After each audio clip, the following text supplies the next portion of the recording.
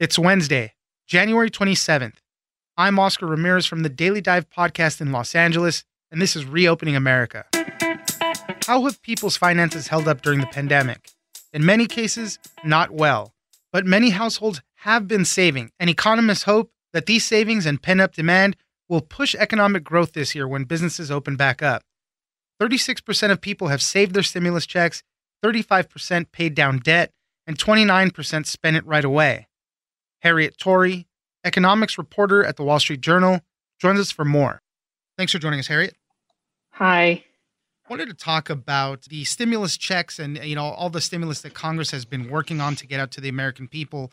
There's a lot of hopes that this is really going to spur some economic activity. And the last time that checks were sent out to Americans, a lot of them ended up saving that money. And just kind of overall through the pandemic, a lot of people have been saving money. For those that are less fortunate, they had to use that money immediately. But there's this kind of pent-up wanting to spend a lot of that stuff once things reopen, businesses reopen. So, Harriet, tell us a little bit about what we're learning. That is definitely something that we saw throughout the pandemic. I mean, usually, historically, in the past few years, Americans have tended to save about 7% of their extra cash. We saw that in the pandemic really spike up in a major way. So in the second quarter of 2020, the saving rate was about 26%, and that sort of eased slightly to 16% in the third quarter. So people were really fearful, and as a result, they were putting more and more money aside as kind of a rainy day fund. So what we saw when the last stimulus checks went out, we had some surveys that came out afterwards, and it seems that about a third of the money was saved, a third of the stimulus money was saved. Of course, some people did spend that gradually over the subsequent months, but people did put a lot of this into a savings account rather than get it back out into the economy right away. That doesn't count for everyone, though, because, of course, for many, many people, particularly people who lost their jobs in the first round of lockdowns, this money was essential. They needed it to pay their rent and to buy groceries and so on. So the likelihood of you having spent your check or saved it really depends on a couple of factors, things like whether you kept your job and were able to work from home still, or how much money you had before in a savings account. But for many people, they did put this money away because of fears of what was going to happen with COVID, with the economy, with the labor market. What this means now is that there is an enormous amount of money sort of sloshing around in people's savings accounts. And economists are hopeful that now that we're starting to see the vaccine roll out, this money could really power a big pickup in consumer spending once people feel safe enough to get out and about and feel safe enough to spend again. Yeah, for the first 3 quarters of 2020, Americans saved $1.4 trillion.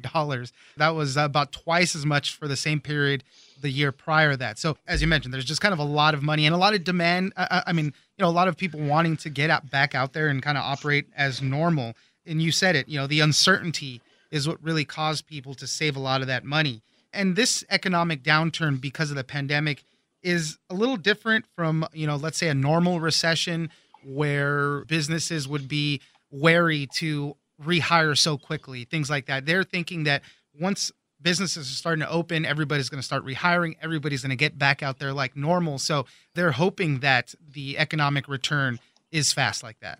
Yeah, there's an idea that there might be a sort of virtuous circle. And so what that means is that, as you mentioned, usually after a recession, often recessions start in manufactured goods and so on. After a recession, companies are very slow to hire back. They want to be cautious about putting people on payroll. And consumers, perhaps they lost income in the recession. So they're also feeling cautious. They don't necessarily, want to go out and spend right away. This recession has been very different because of the government support, not just in the US, but in many economies around the world. People have got money, they've been saving, a lot of these people have been saving money, and they have this buffer. So the idea is that when people feel safe enough and when businesses, reopen, they will want to go out and they'll want to do things that they haven't done for the past year, like maybe travel to visit relatives or dine out, have a party, go to a theme park, go on a vacation. And in order to meet that demand, these businesses are going to have to staff up really quickly. So the services sector tends to be quite a high turnover sector anyway.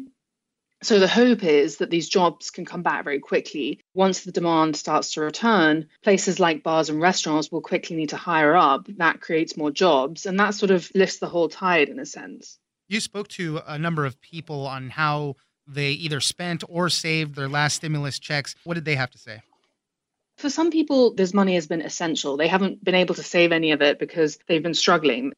some people don't have jobs. They need the money for food. They need the money for rent. There's no question that they could save any of this money because they're really depending on unemployment and on stimulus to sort of get them through day by day. But for some other people, they're perhaps in a slightly different position. If you still have a job, or if you expect to get a job soon, or perhaps you've been working for a bit and so you've been able to save a bit of money, people are kind of eyeing that savings and saying, well, maybe I'll need this money, for an unexpected emergency, but maybe I'll be able to actually spend it on something a bit more fun, like a vacation. I did speak to people for the story who are saving up this, it's particularly the more recent $600 check. They're looking ahead to the spring, and they're sort of hopeful that once they get a vaccine, they're going to be able to go out and maybe spend that money on something enjoyable. Right, so exactly.